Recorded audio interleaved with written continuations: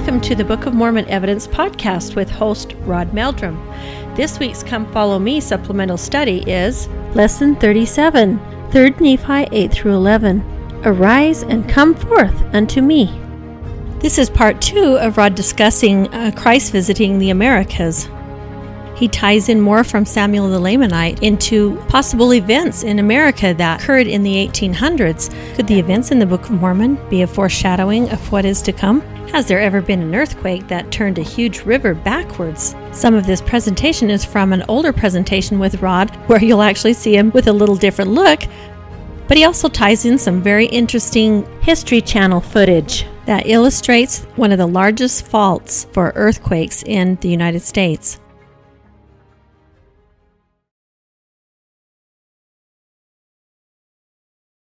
Let me start off by talking a little bit about, or just quoting actually.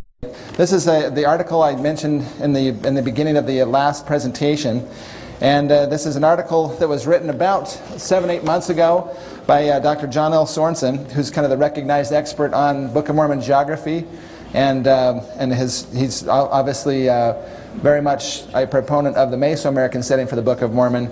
But in this article he wrote, the article is called "A Whole Bunch of Reasons Why Book of Mormon Geography Could Not Have Included North America." And he has a list of 37 items that he believes would make it impossible for the Book of Mormon to have happened actually up here in the heartland of North America. Well, his reason that he gives, number 20, I'll just read this to you.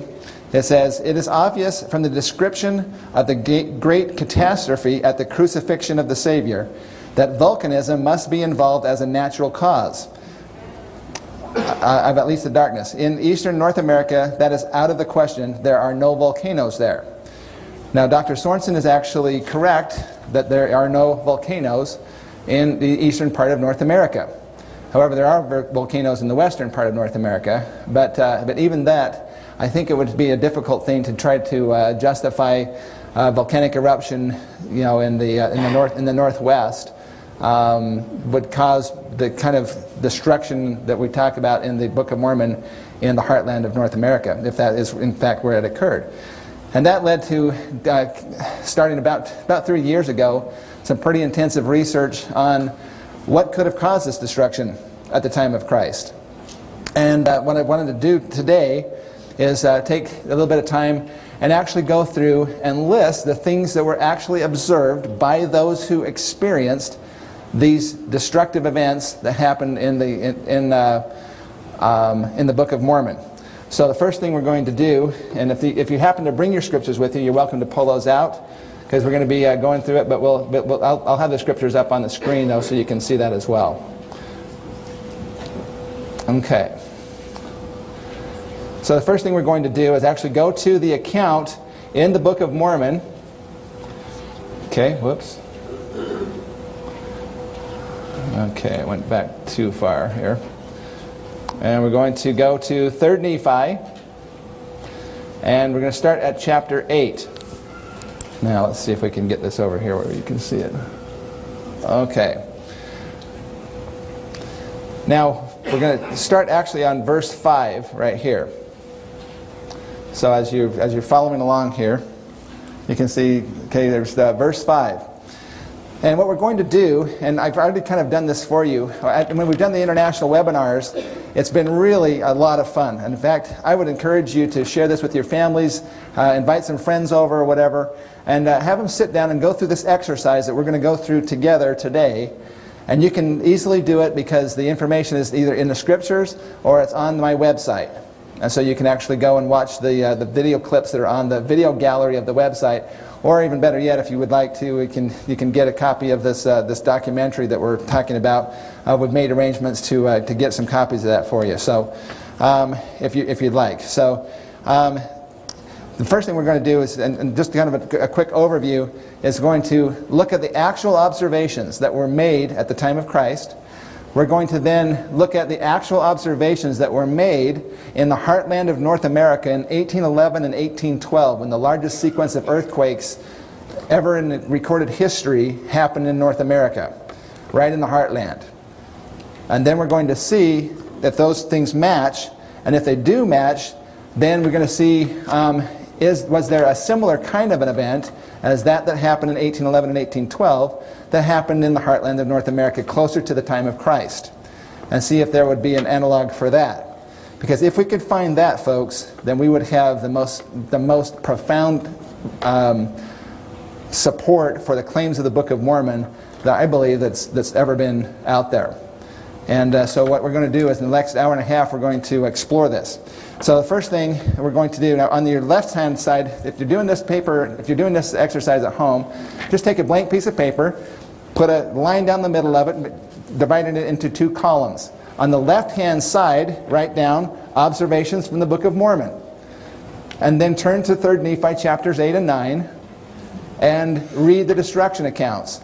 And write down the things that they mentioned that they actually observed in the 1811 and 1812, in the Book of Mormon. On the right-hand side, then you put observations from 1811 and 1812. Okay, and I'm going to show you some clips from a documentary. Again, this is a non-Mormon documentary, so you'll find that that's pretty interesting. Then we'll also take a couple of excerpts from a new from a book, which is up here, which I'll be reading a couple of quotes of that towards the end of here, and then we'll go from there. So to begin with, then let's just go quickly through the scriptures. Okay, verse 5. It says that, and it came to pass in the 30th and 4th year, in the 1st month, on the 4th day of the month, there arose a great storm, such as one as has never been known in all the land. Okay, so let's write down on our paper here, storm. Okay, you can just take a look at that. What I would suggest, maybe if you want to just double check it for yourself, if you have a pen there handy, just on the right hand side of that, just put a little check mark right next to where it says storm. That way you know that you read it for yourself in the scriptures. Okay, so this is the 30th and 4th year, in the 1st month, on the 4th day of the month, there arose this great storm. Verse 6, there also was a great and terrible tempest. So let's write that one down, tempest. There was a terrible thunder, so thunder's another one there. Insomuch that it did shake the whole earth, as if it was about to divide asunder. So it shook the whole earth. Shake the whole earth. Okay, another one. And there was exceedingly sharp lightnings. So that's another one that they observed. Such had never been known in all the land. And the city of Zarahemla did take fire. So now we have a city that was actually burned. Okay, so cities, you can actually make that plural because there's several of them. Cities burned. The city of Moroni did sink into the depths of the sea. So that's another one. So cities sunk into a sea. Okay, then we have, behold, there was great and terrible destruction in the land northward. Behold, the face of the land was changed. Okay, that's another one. The face of the land was changed. Okay. And because of the tempest and the whirlwinds, now that's an interesting one. So that's the one we haven't got. So whirlwinds, we need to add that one to it. Okay, I missed one in verse 10 here. The earth was carried up upon the city of Moronihah. Okay, so earth was carried up on a city. So that's number 8 on your handout there. So then we have, let's see, whirlwinds, and then we already have thunderings and lightnings and exceedingly great quaking of the whole earth. So again, we have quaking of the whole earth again. Okay, the highways were broken up. So we can write that one down. That's number 12, highways broken up. Level roads were spoiled. Okay, so let's see, level roads were spoiled. And many smooth places became rough. So that's 14, smooth places became rough. And there were some cities which remained, but the damage thereof was exceedingly great. There's some who were carried away in the whirlwind. Okay, we already talked about whirlwind, but I think it's just interesting to note they were actually carried away in the whirlwind. And whether they went, no man knoweth, save they were carried away. And thus the face of the whole earth became deformed. So this is the face of the whole earth deformed, right? Because of the tempests and thunderings and lightnings and quaking of the earth. Behold, let me see here. The rocks were rent in twain. So we have number 17, rocks rent in twain. Okay. And they were broken up on the face of the whole earth, insomuch that they were found in broken fragments and in seams and in cracks upon all the face of the land. So that's number 18, seams and cracks upon the face of the land. Okay. Let's see. And it came to pass that when the thunderings and lightnings and storm and tempest and quakings of the earth did cease, for behold, they did last for about the space of 3 hours. Some said it was a little bit more. And then behold, there was darkness upon the face of the land. Okay, so darkness upon the face of the land. Now it came to pass, in verse 20 here, that there was thick darkness. So I actually added thick onto number 19 and put thick darkness on face of land. Okay. Insomuch that the inhabitants thereof who had not fallen could feel the vapor of darkness. That's number 20. Vapor of darkness. And there could be no light because of the darkness. Let's see. Neither candles, neither torches, neither could there be fire kindled with their fine and exceedingly dry wood, so there could not be any light at all. So they could not build a fire. Okay? So they had a difficult time building a fire. Or actually not difficult, they basically couldn't do it, apparently. And there was not any light seen, neither fire nor glimmer, neither the sun nor moon nor stars. Okay, so no sun, moon, or stars, that's number 22. For so great were the mists of darkness, that's number 23, mists of darkness, which were upon the face of the land. It came to pass that it last for the space of 3 days, there was no light seen. There was no great morning and so forth, so they have 3 days of darkness, number 24. Okay. And then he talks about what was happening there. And then in chapter 9, now this is Christ actually speaking now. He says, woe, woe unto this people, woe unto the inhabitants of the whole earth, except they repent. Behold, the great city Zarahemla have I burned with fire. So then again there's a city that was burned with fire. We already have that though. Behold, the great city Moroni have I caused to be sunk in the depths of the sea. Okay, so we have city buried in the depths of the sea. We already have that up on top here. And the inhabitants thereof, let's see, to hide their iniquities, let's see. And behold, the city of Gilgal have I caused to be sunk. So here we have city sunk. Okay. And the inhabitants thereof to be buried up in the depths of the earth. So we have city covered with earth. So city sunk and buried with earth. Okay. That's, let's see, 26. I think 25 is supposed to be sunk. Cities sunk, and 26 is actually cities buried in the depths of the earth. Let's see. Verse 7, and the city of Onihah and the inhabitants thereof and the city of and all these different cities, he says, and waters have I caused to come up in the stead thereof. So water came up out of the earth. Right? So waters came up. Behold, the city of Gideonhai and Gideamna, the city of Jacob and the city of Gimgimo, they have caused to be sunk, and hills and valleys in the places thereof. So that's number 28. Okay. So these are hills and valleys in the places thereof, and the inhabitants thereof have I buried up in the depths of the earth to hide their wickedness and abominations from before my face.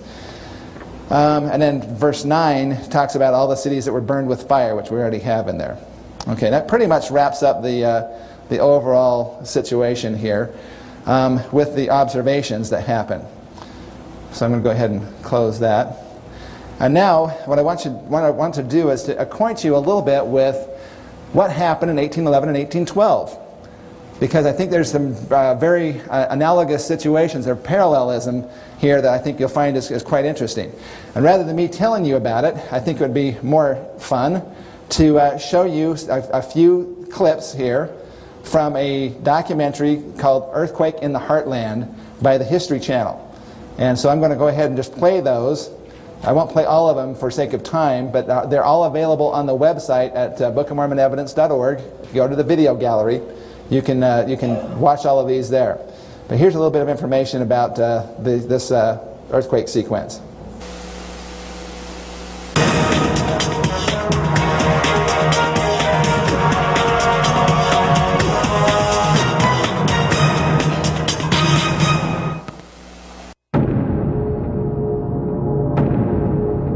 The biggest earthquake ever to hit the lower 48 states was not the 6.7 Northridge quake in 1994, or the 6.9 Loma Prieta quake in 1989, or even the 7.8 San Francisco quake of 1906. But the series of 3 quakes which struck near St. Louis in 1811 and 1812.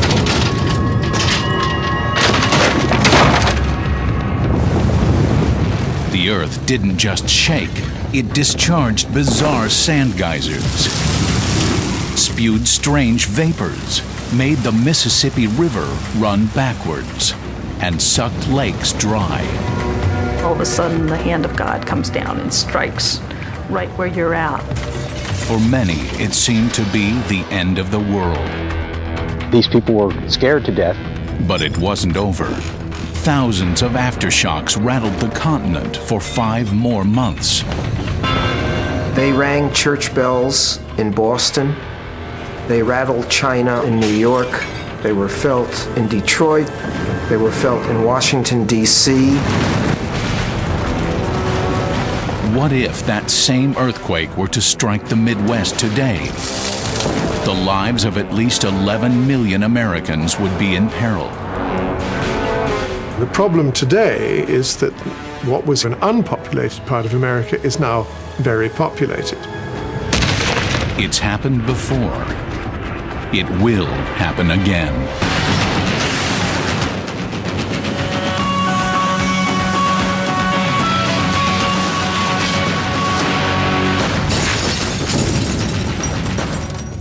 Now, as we look at these clips, I'm going to stop them in a couple of places so that you can check out a couple of things as we do this.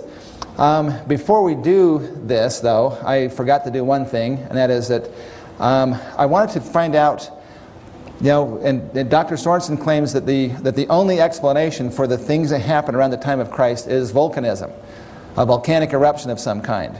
And that has pretty much been the case now since the beginning of the church. I mean, most people kind of assume that that's been the case. So what you're seeing today is some research that is very, very brand new and that has some real ramifications here. Now, one of the things that I always thought was kind of an interesting thing, if the destruction that happened around the time of Christ was in fact volcanic, there are some words that seem to be missing in the Book of Mormon that would be natural for someone trying to describe a volcanic eruption. For example, the word volcano. Okay? I mean, where in the Book of Mormon does it say anything about a volcano? If the Lord and His prophets were trying to explain a volcanic eruption of some kind, it makes some sense to me that they would have mentioned somewhere, at least in the text, the word volcano, which isn't there. There's a lot of other words that are not there. For example, there's no mention of ash or even clouds. There's no mention of an explosion or magma or rivers or lava or other things like this which are typically associated with a volcanic eruption. Okay, a couple of other things on there: rumbling, falling rocks, rivers of fire. Those are all things that are not mentioned in the Book of Mormon, which is, I feel, a little bit interesting if you consider that those would be normal words that you would use for describing a volcanic eruption. So back to the History Channel here.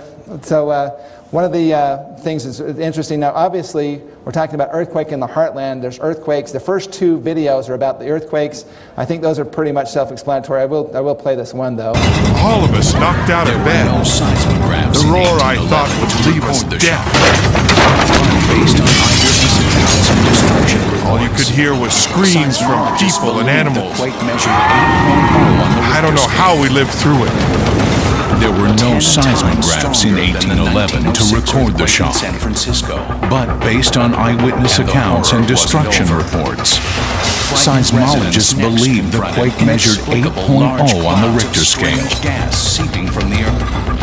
10 times stronger than the 1906 earthquake in San Francisco. Gases seeping from the earth. Okay? And the horror wasn't over. Frightened residents next confronted inexplicable large clouds of strange gas seeping from the earth. There was a sulfurous smell which came up out of the bowels of the earth. Escaping into the darkness, many people reported seeing bizarre flashing lights. The lights are not unique. There are other earthquakes where people have said that they've seen them. The explanation is that it has something to do with the squeezing of the rocks. They emit electrical signals. That's called the piezoelectric effect. After a night of terror, the sun came up. But dawn brought no relief from the tremors. There were rumblings and shakes all through the night. And then at 7 a.m. there was another shock, at least as hard as the first and maybe worse. And it kept going all through the day. The United States was in Many homes and barns that endured the 2 a.m. shaker now clattered to the ground from this massive aftershock. With daylight, people could see the earthquake destruction. December 1811. The weather was warmer than usual in New Madrid, Missouri. There were also these large fissures created. Sometimes they were 4 and 5 feet across and 10 miles long. There are several accounts of buildings being swallowed up into the fissures. The earth sort of came Not only was the land in turmoil, the Mississippi River and lakes in the region were thrown from their banks. There were huge disruptions along the river valley. So the water of the Mississippi River was sloshed around like a bathtub. Banks caved in and took trees with them. Probably the most dramatic thing that happened was a huge piece of land was thrust up. And this piece of land crossed the river. And so all this water comes down the river and hits this impediment. Well, it's like when you're in a bathtub and you push the water away from you. There's only one place it can come, back towards you. And so the 30-foot-high wall of water goes rushing back upstream. Incredibly, the mighty Mississippi flowed backwards, churning against uplifted land. It retreated from its normal course, charging back upstream toward Illinois. At 11 a.m., there was yet another massive aftershock, estimated to be close to 8 on the Richter scale. The third huge seismic event in less than 12 hours. 2 hunters near the town of Little Prairie witnessed something shocking. They described the waters of the lake draining away in this earthquake. This area was described as a prairie. That part of the ground got lifted up in the aftershock, such that this shallow lake just disappeared, and they were there watching this go on. During these large aftershocks, the earth belched up immense quantities of sand and debris from unusual gaping fissures in the ground. Geologists call these strange geysers sand blows. We'll be referring to that again many times, actually. So we're talking about a lot of sand being blown up through the face of the earth, sometimes 100 feet high. And of course it's bringing up whatever is down there. These sand volcanoes are the result of soil liquefaction. As the shaking, saturated earth compacts, pressure builds up until a vent or fissure is forced open. This brings the watery sand mixture blasting to the surface. These things can be 15, 20 feet deep. You can still see evidence of these sand blows throughout the Boot Heel region of Missouri and down into the northeastern Arkansas. Massive flooding along the river forced people to flee to higher ground. The town of Little Prairie, which was actually hit harder than New Madrid in the first day of earthquakes, was flooded, and the town evacuated. These people were scared to death. They had just witnessed a calamitous event, and they were moving across a landscape that they knew very well, but it had been so dramatically affected by the fissures. They would have been like a war zone. Amazingly, the largest shock was yet to come. Their hell had only begun. There's only one place it can come, back towards you. And so, 30-foot-high the cities of Memphis and St. Louis lie upstream. Incredibly, the mighty Mississippi flowed backwards. Churning against uplifted land, it retreated from its normal course, charging back upstream toward Illinois. How tall was that water? 30-foot wall of water. In this book, they talk about at least 3 encampments of Native Americans, which were along the riverbank, that were never heard from again. The Hopewell Mound Builders, where do they typically have their cities? Close to the water, close to the rivers. If you have a 30-foot wall of water, that's about the same height as the tsunami that hit Japan. Now, of course, that has a lot more water behind it. This is just the Mississippi as opposed to the ocean. But you get an idea of the damage that would have done for anybody living upstream in those areas right next to the river. So it would have been an incredible event for that. This next one is one that probably many of you may have never heard of before, but it's an interesting one. During these large aftershocks, the Earth belched up immense quantities of sand and debris from unusual gaping fissures in the ground. Geologists call these strange geysers sand blows.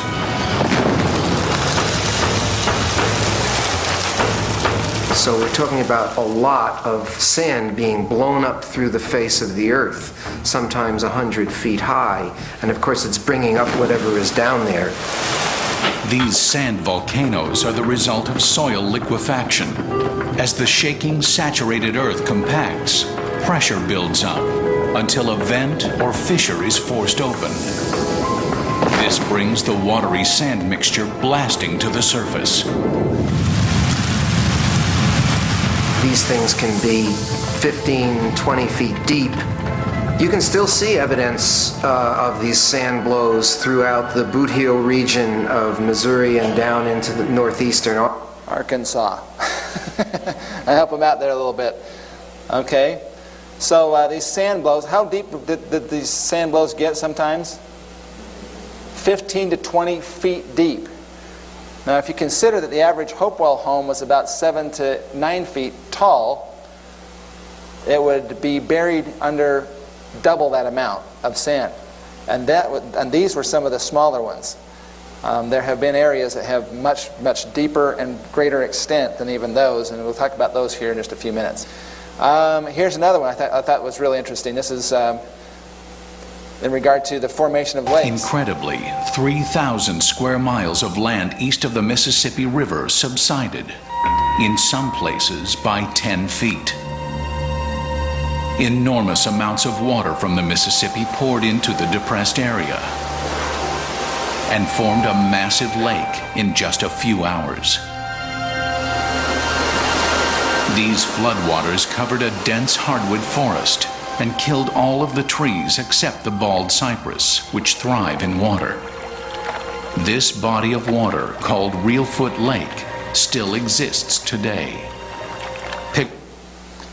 That goes on, but for sake of time, we'll have to cut that off. But you can watch it on the website again if you want to. The whole version is there. Think of that for just a second, though.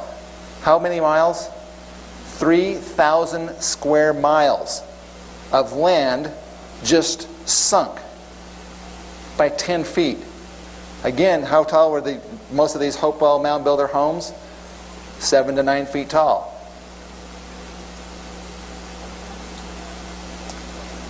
Formed lakes in just a matter of hours. According to this book, over 10 different lakes formed in 1811 and 1812 in that sequence of earthquakes, most of which are still there today. So now, in the Book of Mormon, it says that there were cities that were buried in the depths of the sea. We have to understand that in the Hebrew, the word for sea can mean almost any body of water. That's the reason why we have small bodies of water, for example, like the Sea of Galilee.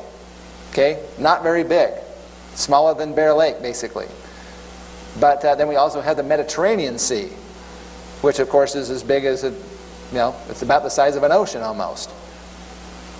You can see in the Book of Mormon that the use of the words sea is quite interchangeable from when they would leave and go. There's sometimes when the sea is clearly the ocean.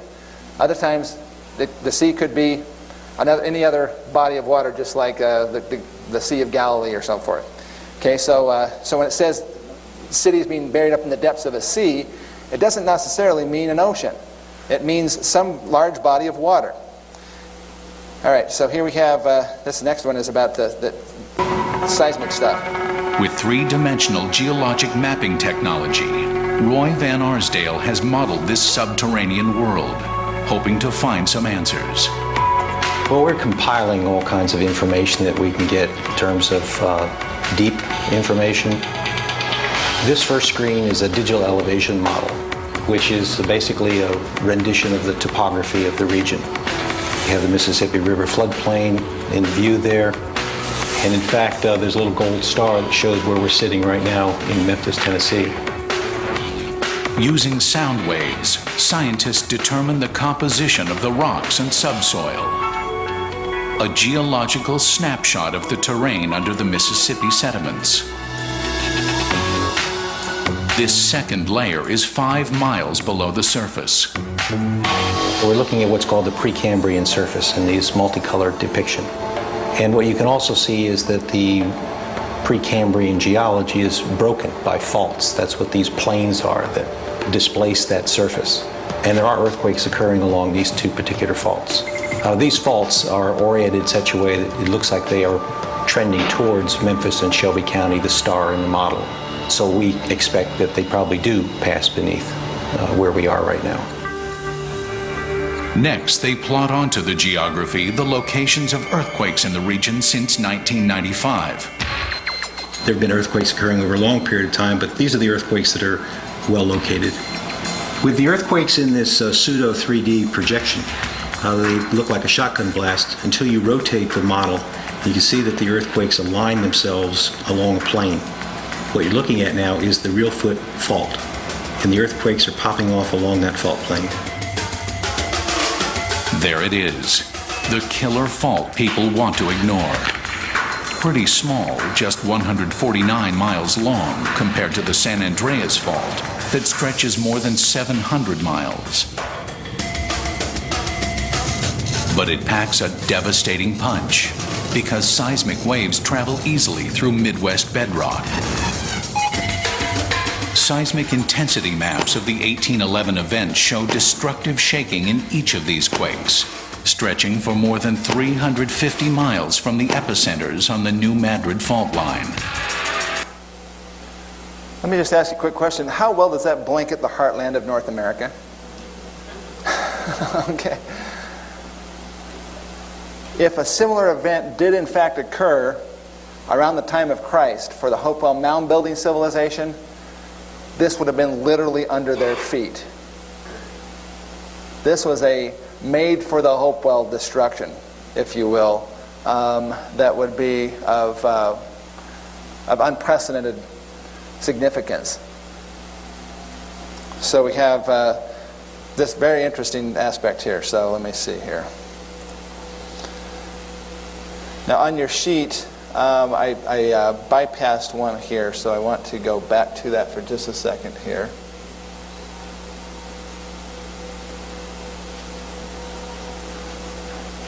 Incredibly, 3,000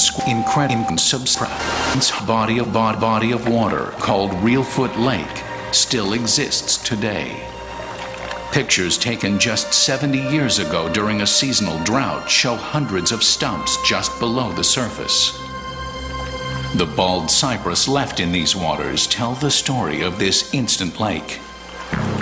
Well, bald cypress has a big root system called knees, and they have a bulb that grows at the water level. One of the interesting aspects of the subsidence and why we know that it was 3 feet of subsidence is that after the earthquakes over the next 10 to 20 years, these trees grew a second bulbous area 3 feet above the previous one. Severe aftershocks continued for several months. By the time it was over, the region had endured more than 2,000 quakes and aftershocks, the most intense series of quakes ever experienced in North America.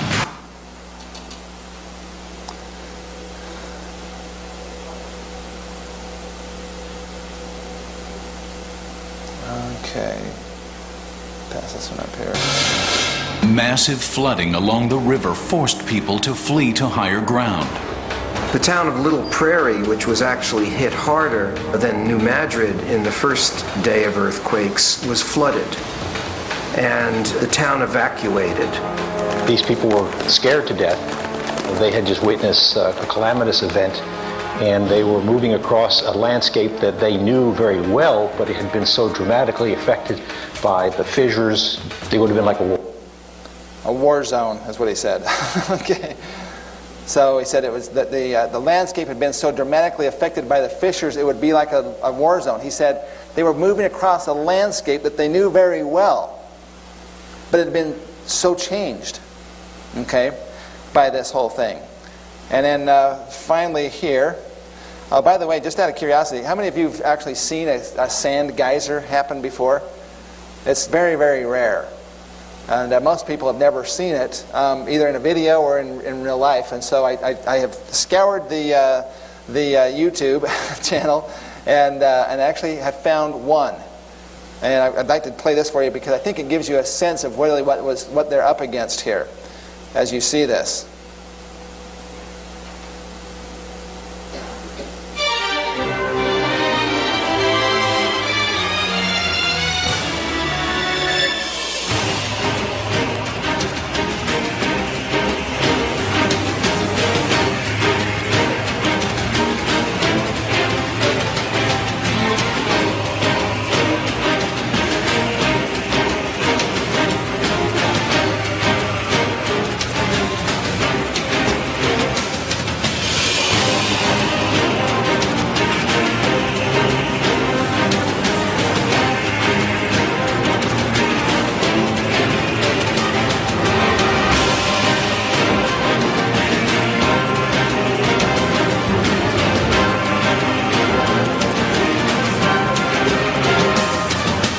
About 200 yards away.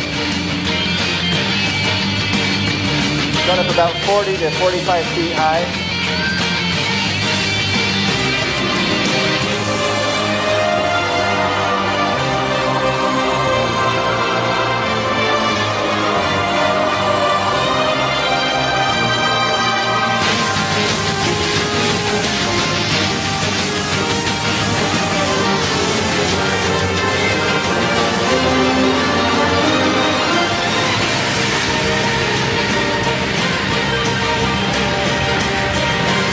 This is just one.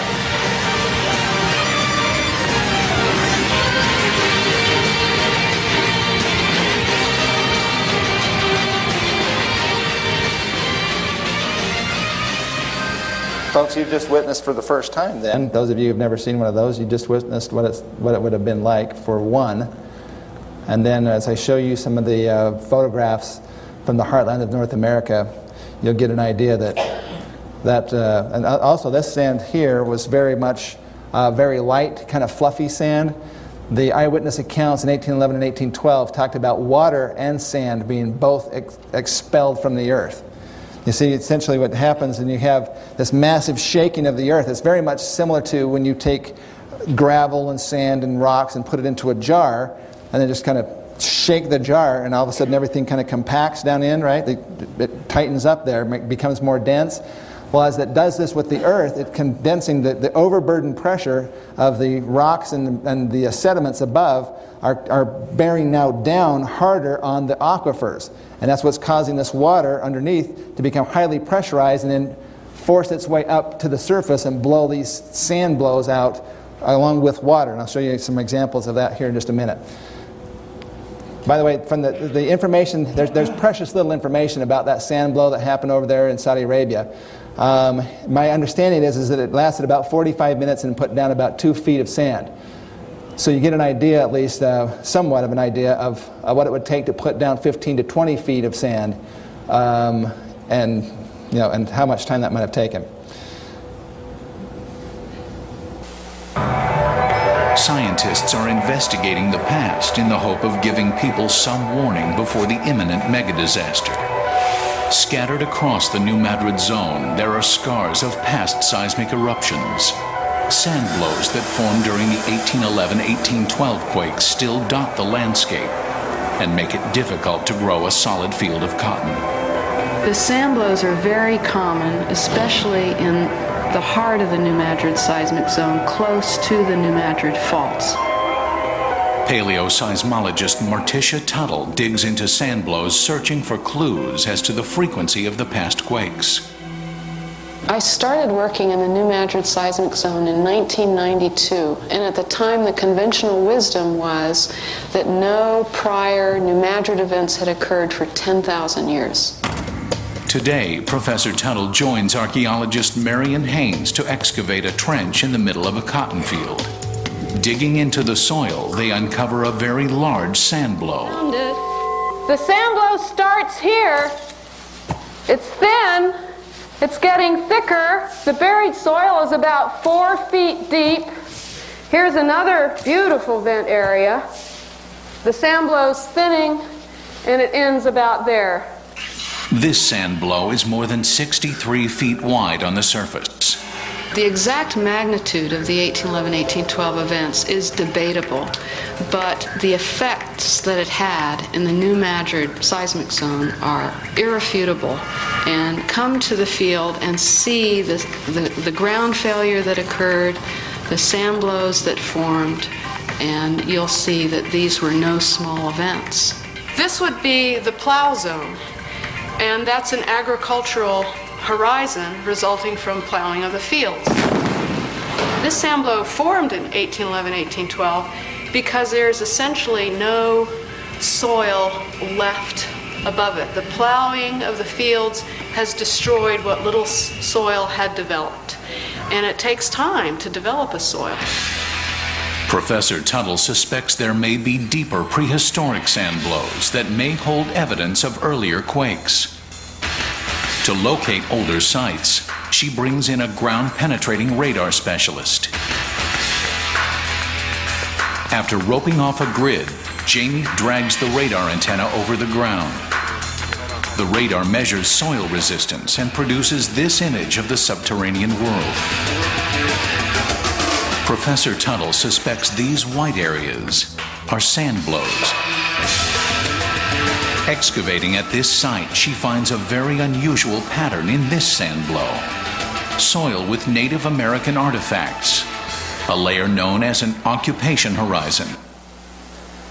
And that, folks, is where it's going to get real interesting. Okay. All right. Now, I'm going to close this up here for just a second.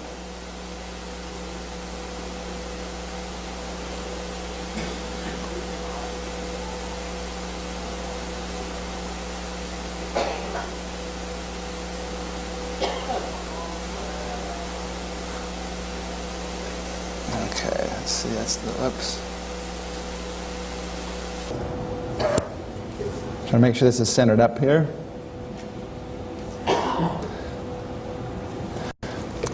Okay, so this is the New Madrid area, just to kind of give you an idea. Again, it's pretty much blankets the heartland of North America, as you can see there. This is New Madrid. This is the actual site where the epicenter of these earthquakes were. By the way, it didn't really say specifically, but there were 3 earthquakes that were 8.0 magnitude or greater. Over a 5-month period, there were over 2,000 earthquakes. It was like the earth just almost was in continual movement underneath this area for 5 months. Now, New Madrid, this is a little pier that they built. This is actually the levee now that is, as it exists. This is the river level. This is the levee up here. The town of New Madrid, Missouri, as it existed in 1811 and 1812, was about right in here. Okay?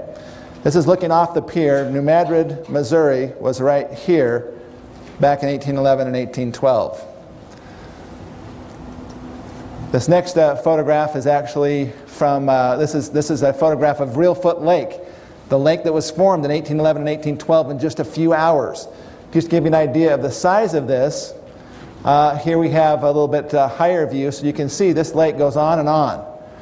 This is not a small little lake or small pond. This would be easily considered to be a sea in Book of Mormon time frames. I mean, if you compare this with like the Sea of Galilee, it's many, many times bigger than that. Okay, so here's Reelfoot Lake. Here it is again. Reelfoot Lake, you can still see trees and so forth here. During certain seasons of the year when the lake's low, you can actually see some of the original trees where they have been broken off. Okay, this is actually a photograph that was taken about 15 years ago as a slide, actually. That's why weird discoloration up here. But here's where they were trying to plant crops. Now, you have to remember something. This is 1811 and 1812.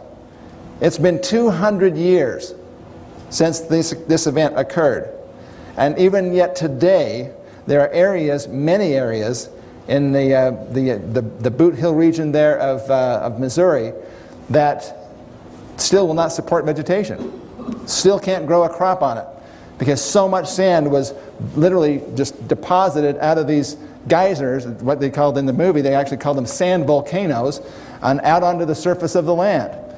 So here we have an example of that. Now this is a couple of things you can see right over here. There are a line of 6 of these gigantic silos, right? Big granary silos. Get an idea of how big this sand blow here is.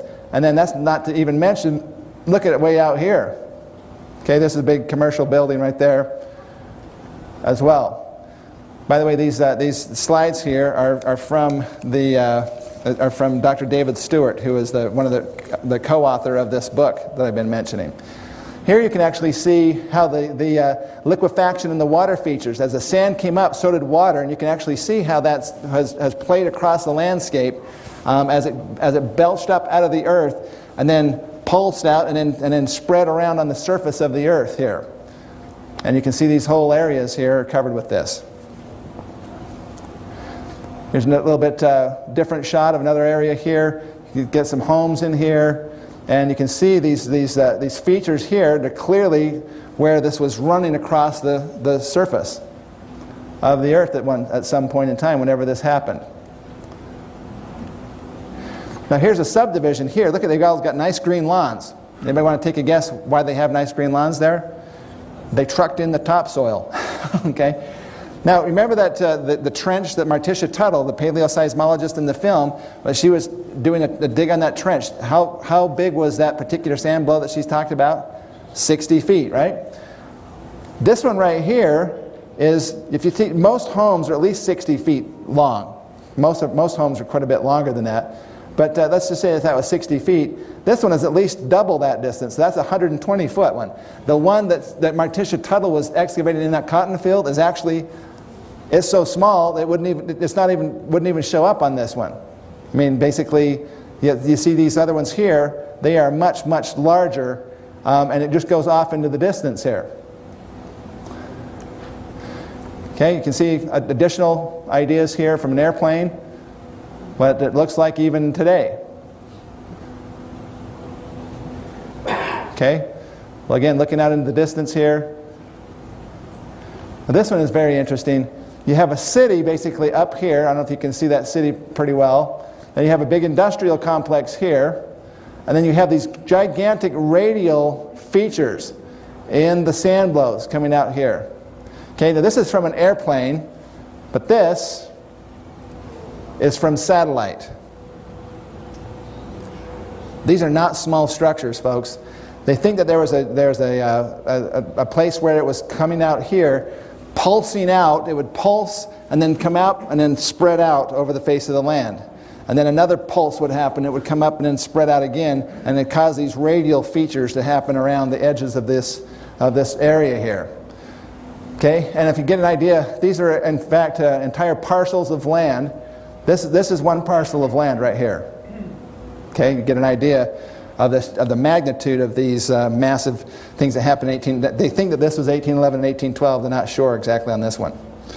Okay, and even now, today, there's still, some of these areas have chasms that are still, this picture was taken about 15 years ago, and still even today, some of these chasms are still pose certain problems for the residents of the area. You have to understand something about this. This area is underlain by 3,000 feet of sediments. Okay, and so it's a pretty unstable environment when it comes down to it. Okay, then we have here from USGS This is the New Madrid seismic zone here. This is the primary fault here. There's a secondary one right here, which you saw in the film. There's two of them. There's actually also one that goes up here into Indiana, which is interesting because that one actually just went off here about 3 months ago. They had about a 4.1 or 4.2, not a really big one, but it's one that would certainly rumble your house if you were next to it. Ron? Yes? I'm just curious, where's the proximity of Jackson County, Missouri to all of this? Oh, Jackson County, Missouri is over here. Oh, okay. Yeah.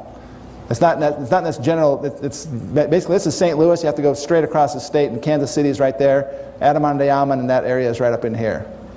Okay? Now this is where it gets more interesting, at least for me, because the things that we've looked at so far are very interesting. I'm going to come back to this here in just a second, and go to let's go to our sheet here now for a second. If you pull your sheets out there, and let's just start going through. And I could get someone to I need a pen here. 1 second.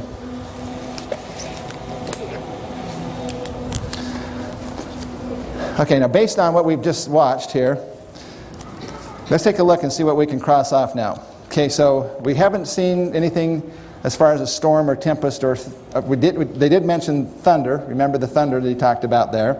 Thunder, the roar of a thunder. So on your left-hand side next to the 3, I got a little circle there. Just put a little cross through that, or a little check through there, so we can start to, because what we're going to do is we're going to see how closely these observations match the Book of Mormon. Okay? So obviously we can cross off number 4, or put a check by number 4, shook the whole earth. Right? They talked about lightning, not so much lightnings, but they talked about the strange lights. You remember that? The piezoelectric effect that was going on. Let's just put a question mark next to lightnings, though, for a second right now. Okay, then we have cities burned. We didn't mention anything about cities being burned there.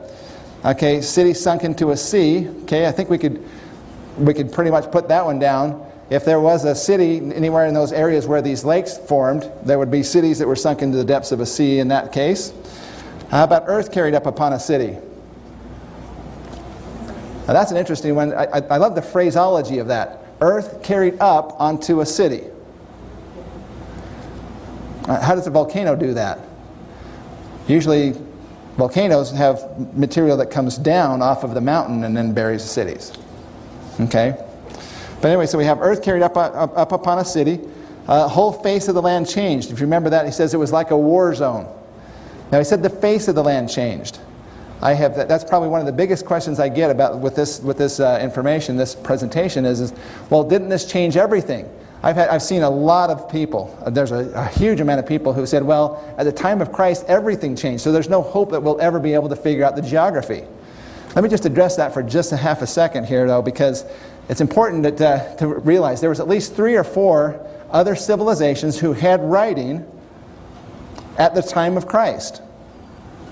And yet none of them mentioned 3 days of darkness or any of these other calamitous events like the Nephites did.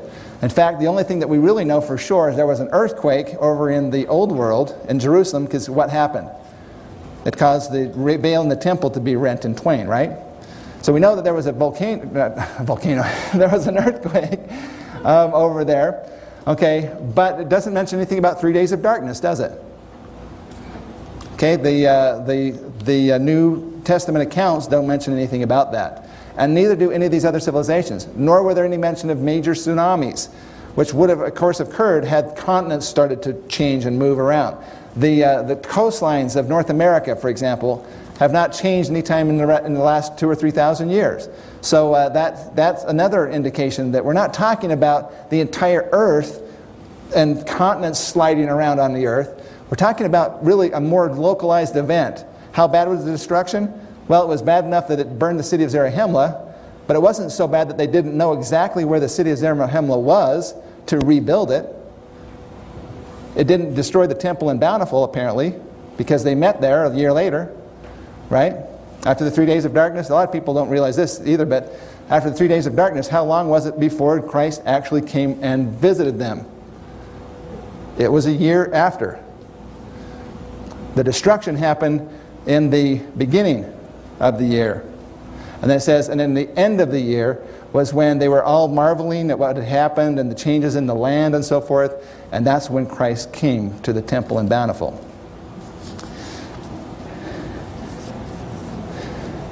Now, one thing that we probably ought to talk about, in fact, I'll just go ahead and talk about it right now, and that is timing of this. I just think it's really apropos, especially after what has happened in the last 2 weeks in the heartland of North America from a weather standpoint. You see, it talks about in the Book of Mormon, you remember how it said that it was on the first month, on the 4th day of the month, there arose this great storm, this terrible tempest, with whirlwinds that carried people away. What do we know about Nephite calendaring? Well, what we do know doesn't always fit on the same day in our Gregorian calendar, okay, because it's different because it's based on the moon. It's a lunar thing. Okay, well, Christ celebrated the Passover, then he was crucified, and then the destruction happened over here in the New World, right? If that's the case, and the Nephites said it was the first month on the 4th day of the month, then what does that tell you about Nephite calendaring? The Nephite calendar started sometime in April, right? Because April is typically when the Passover is celebrated, sometime in April. Let me just ask you a quick question.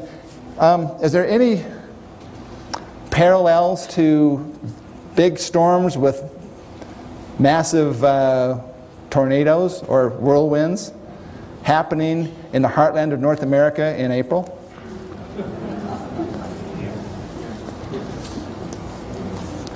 You see how sometimes when you have the geography right, folks, everything just falls in place. Because you have to understand that it talks about whirlwinds. The obvious answer to that is that those are talking about tornadoes. There's some that have argued that whirlwinds don't mean tornadoes, but it actually specifies between tempests and tornadoes or whirlwinds. And certainly, my personal feeling is that the Lord knows exactly what a tornado was and so forth, and what a whirlwind is. Anyway, and he used those terms here, the prophets used those terms, which were the terms that they were used to. And it's pretty simple. If you look up in the dictionaries and so forth, you look up tornado or whirlwind, they're interchangeable pretty much. Okay, so and also it talks about people being carried away in the whirlwinds. Think about that. That's about the only really natural phenomenon that deals with climate kind of things or weather that actually could literally lift somebody up off the ground and just and they're gone. Now hurricanes blow hard across, but they usually blow you into something that's on the ground. But whirlwinds pick you up and you're just flying. Now, hurricanes blow hard across, but they usually blow you into something that's on the ground. But whirlwinds pick you up and you're just flying. Okay, so I just think that's really interesting that here we have, it was April of the year 34 when all of a sudden this gigantic storm happens. Let's just go back up to the top here for a second. Does anybody think it would be difficult for the Lord to cause a storm to happen about the same time as these earthquakes happen? Especially when it's storm season in North America in April. Okay? So let's just again, this is kind of an assumption here, but let's just assume that the Lord caused a storm to happen about the same time as his crucifixion. So we can cross off now storm up at the top, number 1. And tempest, which of course is fierce winds. If you look at it, I've got the scriptures on that if you'd like to check it out. And of course, any storm that has fierce winds and tornadoes is going to have lightning associated with it. So there's number 5. Okay? Now, number 9 says the whole face of the land was changed. I was talking about that. The bottom line is folks, is that they rebuilt cities where they knew others where they were. Some cities actually were buried up in the land, and of course they wouldn't know where those cities were necessarily. But bottom line is it talks about the whole face of the land being changed. I find it just really interesting that he said that the familiar landscape was dramatically affected. It became like a war zone. I think we can pretty much then put a little check by number 9. The face of the land was changed. Whirlwinds, number 10. Certainly that works. Quaking of the whole earth. Certainly that works. Number 11. Highways broken up. Okay?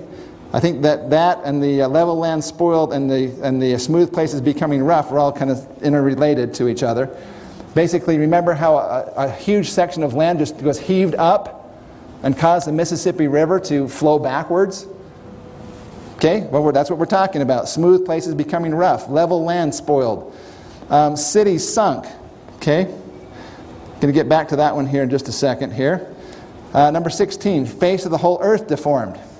Now, I find that's another difficult one. There's another scripture in the Book of Mormon that we already talked about just in the first presentation on the sizes of the different areas, where it says that the people they covered the face of the whole earth. Does anybody really believe that the Nephites were actually covering all of Africa, all of Asia, all of Russia, all of Europe, okay, all of Southeast Asia? I mean, obviously, that's not what they're talking about. They're talking about the earth as they know it. Their lands. Okay, so when you talk about the face of the whole earth being deformed, it's their lands being deformed. The places where they live. Okay, so I think we can check that one off. Rocks rent in twain. Certainly we can check that one off. Seams and cracks upon the face of the land. Okay, absolutely. Thick darkness on the face of the land. No, they didn't mention that one. Or vapor of darkness, didn't mention that one. Could not build fires, they didn't mention that one. They had the mist of darkness, didn't mention that. 3 days of darkness, no. 25, we're going to get back to that here in just a second here. The cities covered with earth. Cities buried in the depths of the earth, number 26. Water came up out of the earth. We can check that one off. Okay, that one was actually observed. The sand blows and so forth coming up and causing these things to happen. And hills and valleys put in place of cities. I think we can check that one off again because of the unevenness. Then, I mean, you have 3,000 square miles just subsided, while other places were raised up, and then other places were buried under the sand blows, and so forth. Okay, so they're trying to describe this to us, but we have still several that we haven't gotten back to yet. So let's talk about that for just a second. This is Martisha Tuttle, who is the recognized expert on paleoseismology of the New Madrid region. She's the one that was in the film. She actually has done the most extensive research in this area, although she'll be the first to admit that this is just in this very infancy. But bottom line is that she has on her website, you can go to her website and download a PowerPoint that she has placed on her website, and I have taken about 3 slides from that PowerPoint. I'd recommend that you go and check it out. Okay? But here we have in the PowerPoint, she talks about first generation stuff. This is from her ground-penetrating radar studies that they did. Had 2 sets of compound sand blows separated by a base of late archaic mound, Radiocarbon dating indicates they formed about 2,350 years before Christ, plus or minus 200 years. Now, in the film, she actually talks about an event that happened around 300 A.D. And that's what she's talking about here in her PowerPoint. This is second generation. She said the sand blow with soil development that buries a Native American occupation horizon. Radiocarbon dating artifact analysis indicates it formed in 300 AD plus or minus 200 years. That, folks, you realize that gives you a 400-year window here, right? Now, where did they come up with this? Well, I found out the reason why is because the artifacts that were buried under the sand blow were, guess what? They were Hopewell artifacts. Yeah. Hopewell artifacts. So they know the dating because they know when the Hopewell were around in this area.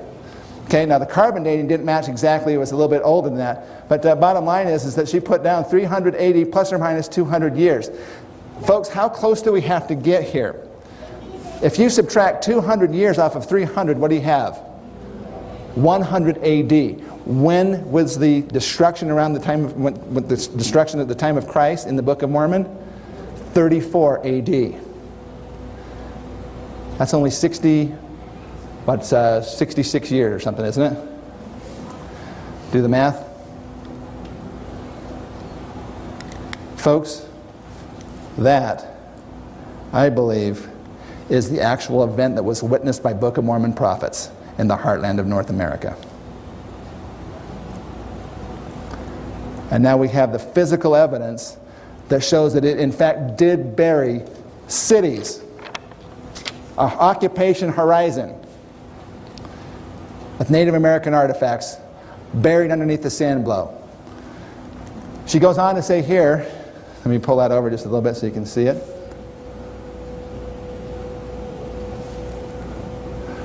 She says, the sand blow that formed in 300 AD plus or minus 200 years was interpreted to be the result of a New Madrid earthquake on the basis of its large size and age similarity with two other sand blows. Okay?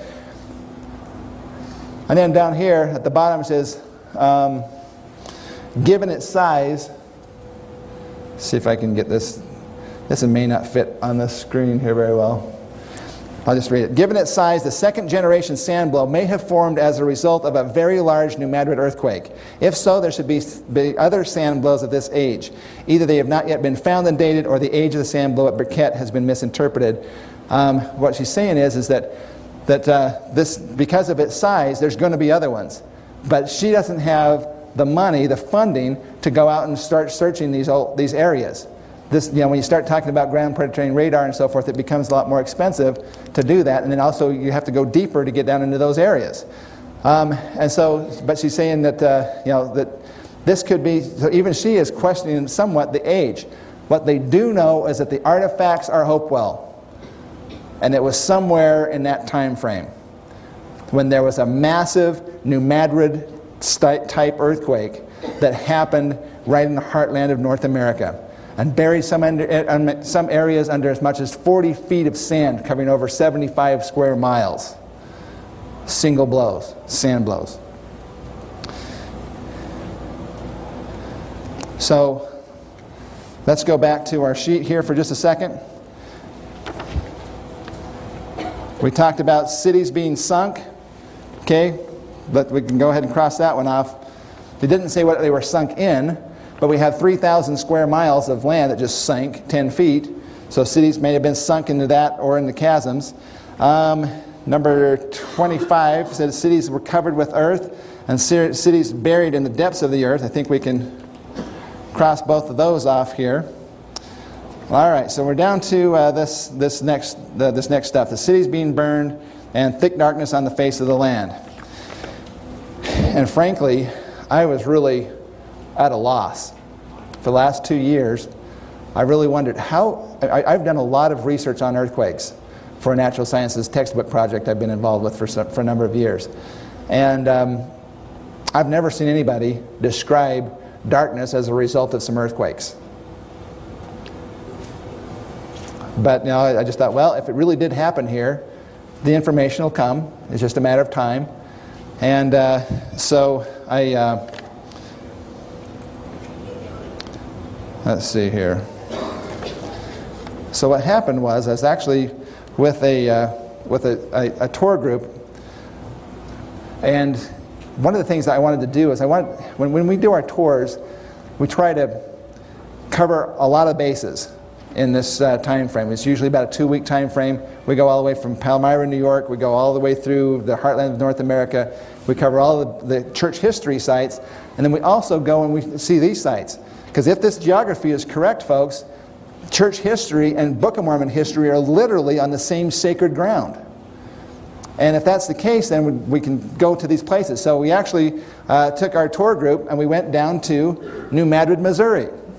And in New Madrid, Missouri, by the way, this is one of the pages from the new picture book. If you're not aware of that, that's part of the reason why this conference has been done quite a bit later than we have had them in the past, because in the last 5 months I've been literally sequestered myself in my office to try to get, for about 5 months, literally about 14, 15 hours a day, 6 days a week, trying to get this picture book done. It's a massive project. It's been huge, but I think you'll find it to be one of the best tools that you'll have to be able to learn more about this and also share with other folks.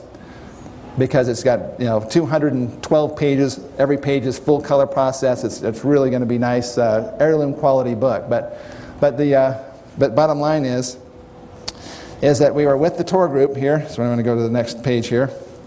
This is the New Madrid Earthquake Museum in New Madrid, Missouri. Okay, this is the levee now. The old town is on the other side of the levee in the river. Now they've rebuilt the town over here. Okay, and so we're with the tour group, and I happened to be walking in, and most of the folks on the tour actually went to the displays and so forth, and I went right for the bookshelves. Okay? Because in the back of my mind for the last 2 years, been just driving me nuts. How do you count for 3 days of darkness? And frankly, I had no answer. And so I wanted to go and find out as much as I could about this as I'm doing my research. And so I went to the bookshelves, and the biggest, thickest book that they had on the shelf was this one. It's by Dr. David Stewart and Dr. Ray Knox. Neither one of these are LDS. Okay, and they have together spent about 60 years, and they are the experts on 1811, 1812 earthquakes. They have gathered newspaper articles, writings from different people's journals, correspondence and letters, and so forth. All first-hand accounts. They've gone out to all these areas. They know these places by heart. Okay, and they produce this massive book. Okay, it's about 250-something, 260 pages. All black and white, though, you can see here. Well, that and all my yellow marks and everything in here. This thing has got so many marks in it. Okay, all right. But so I picked up this book, and it just happened to be kind of just rifling through it like this. And all of a sudden, it opened up to this page right here. Page 237. And I looked down at this, and I read it, and it says, earthquake smog. I went, oh, earthquake smog? Has anybody here ever heard of earthquake smog? So I started reading it. I got through about the first 2 paragraphs, and I just closed the book, walked up, and paid my $40 for the book. I'm going to read some of these quotes for you. By the way, this is just for information's sake. This is the Earthquake in the Heartland documentary. We just got a shipment of them in. At the History Channel, they're $24.95, basically $25.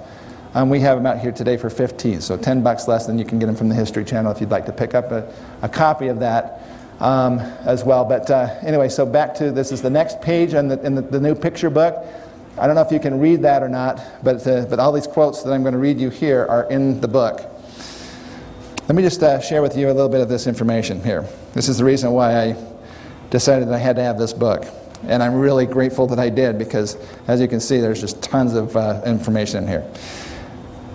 It says, quote, during the duration of the disturbances and throughout the New Madrid region, people reported the darkening of the skies following the largest shocks. Clear nights became overcast, while clear days became dark and gloomy. Eliza Bryan described her family's experience on December the 16th when the first shock struck. Quote, my ma tried to light the lamps, but the darkness was so dense they didn't help at all, unquote.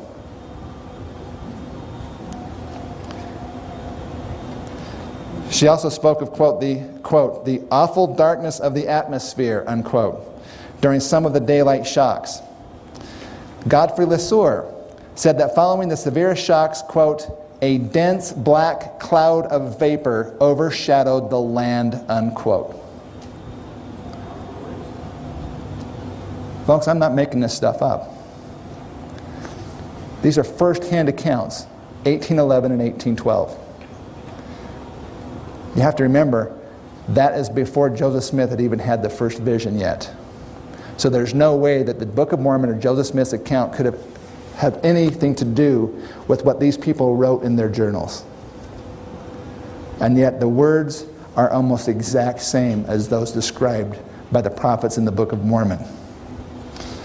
Another resident of New Madrid said that when a large shock occurred, quote, the air would be clear at first, but in 5 minutes it would become very black, and this darkness returned at each successive shock, unquote. Another New Madrid observer noted that, quote, get this one, a vapor seemed to impregnate the atmosphere, had a disagreeable smell, and produced difficulty of respiration, unquote.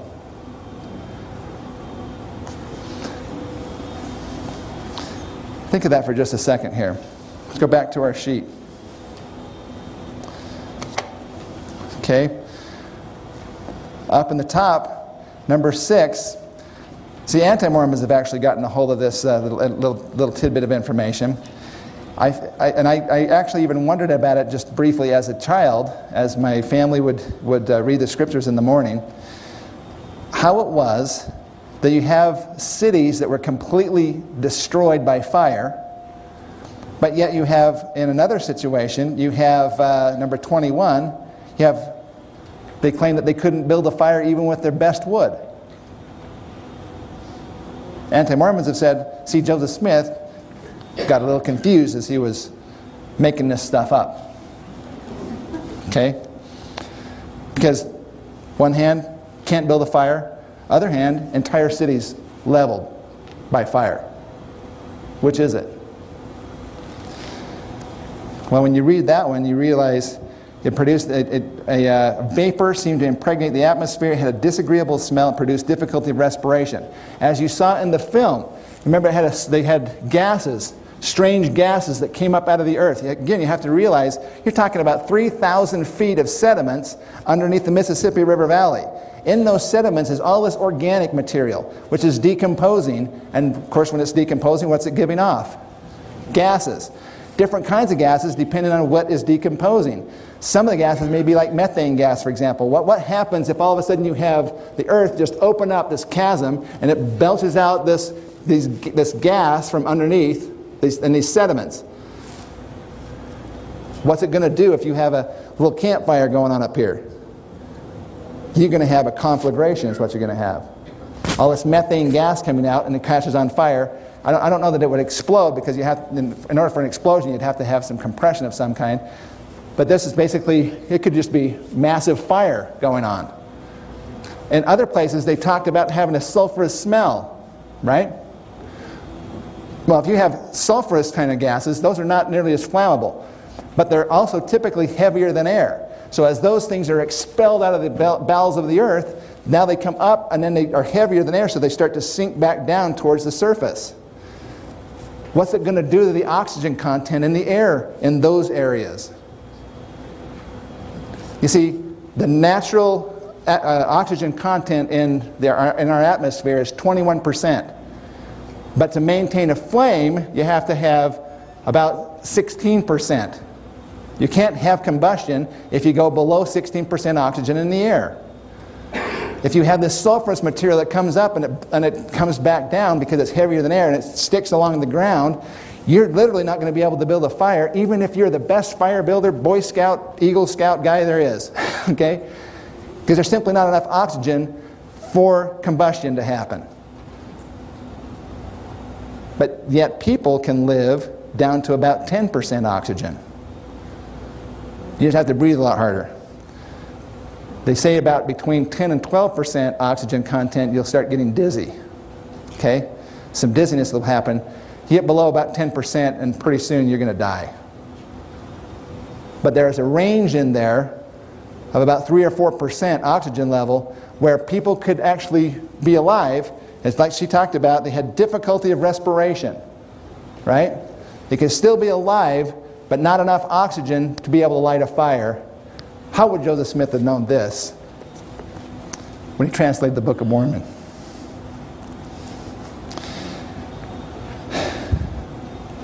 A couple other quick things here. A minister living near Cape Girardeau reported that from December the 16th until December the 19th, how many days is that, folks? December 16th to December 19th. Between 3 and 4 days, okay, depending on when they started that and so forth. Quote, "The sun, moon, and stars were concealed by a mist and fog which dropped like a heavy dew," unquote. 3 days of darkness, witnessed by the eyewitness, by a minister in Cape Girardeau. It's about 80 miles to the north. And finally, the naturalist John James Audubon, from the start of the Audubon Society, right? 23rd of 1812, when one of the largest of the New Madrid earthquakes hit. At this location, he would have been about 18 miles due east of New Madrid, about 25 miles from the epicenter, between Point Pleasant and Little Prairie, Missouri. The bluffs are 150 to 200 feet high above the river at that location, and the visibility on a clear day is at least 40 miles. Audubon was looking toward the west, in the direction of New Madrid and Point Pleasant at the time, and he wrote, quote, "I saw a sudden and strange darkness, rising from the western horizon, and heard what I imagined to be the distant rumbling of a violent tornado, unquote.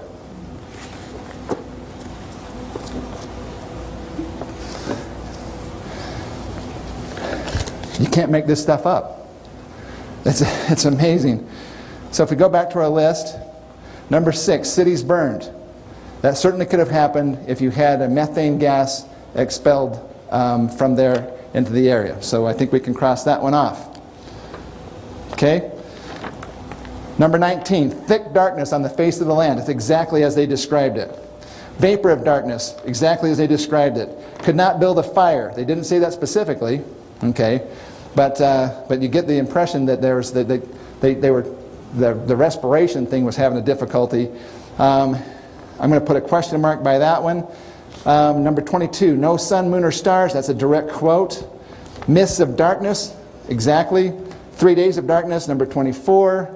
That basically leaves us with one question mark, and that is number 21, could not build a fire. They didn't mention that in the book, although I haven't finished reading the book yet, so maybe that would be something that might go. Oh no, wait a minute. They couldn't light the lamps. Should we read that one again? All right, I think we said her ma tried to light the lamps, but they didn't help at all. Now, I'm not sure if that means that she wasn't able to light them or the light just didn't do anything. But the bottom line is, folks,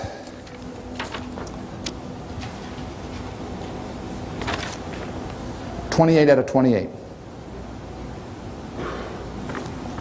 And a similar event happening right at the time of Christ, basically. Again, I don't think Joseph Smith could have been making this stuff up. I think the evidence is going to continue to build. I think this is pretty much irrefutable evidence that what Dr. John Sorensen claims is the only explanation for the destruction that happened around the time of Christ was a volcanic eruption can now be laid to rest. 28 for 28. I don't think you can get that close if you try to go to a volcanic eruption. And I don't know if there was any volcanic eruptions that happened in Mesoamerica exactly at the time of, or right around that time of Christ. And do we have any evidence for cities actually being buried, as we do here in North America? Not only cities being buried, but being buried by the right people in the right place at the right time with the right DNA. Okay? So I think we have a pretty strong case here for the Book of Mormon. And again, my hope is that as we continue to explore this information, that you will continue to be excited about opening up that book. Okay, we're going a little bit. I've gone about 50 minutes over. Actually, I'm kind of surprised that that's as close as it is. So that's good. All right. I just want to just mention one last thing, and that is that in doing this research, I'm just amazed. I had no idea how you would ever possibly explain 3 days of darkness from a bunch of earthquakes. But here we have 10 eyewitness accounts from 1811 and 1812. And if the Book of Mormon is in fact a type and shadow of the things of our day, I often wonder if a similar event might be what clears the Missouri area prior to the second coming of Christ.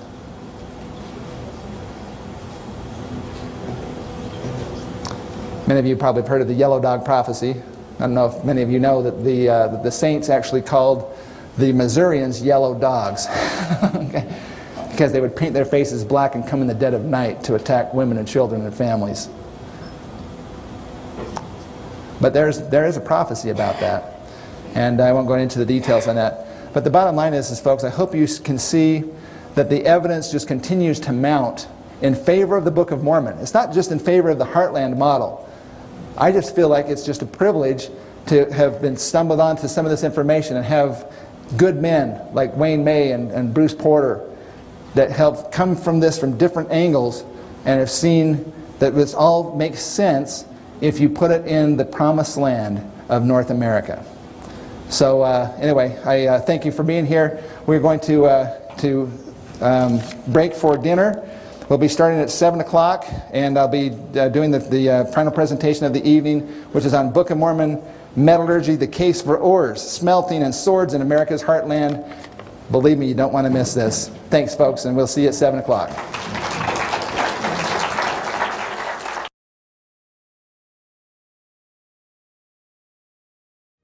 You can find the new virtual expo at bookofmormonevidencestreaming.com. We advertise 60 new videos, but actually almost double that amount, so you'll have plenty of inspiration to carry you through the fall and into the holiday season. Don't miss out on more than 110 new videos now in our library. Special guest speakers are Glenn Beck, David Barton, and Tim Ballard. You'll have access for 3 whole months, as well as receiving 2 bonuses that will offset your complete subscription cost. The first is The Destruction of Christ's Death, which is a 2-hour streaming video by Rod Meldrum, which is a $20 value, as well as his new 40-page ebook called Prophecies and Promises. What Did Joseph Know? That's a $15 value. We're excited for you to join us.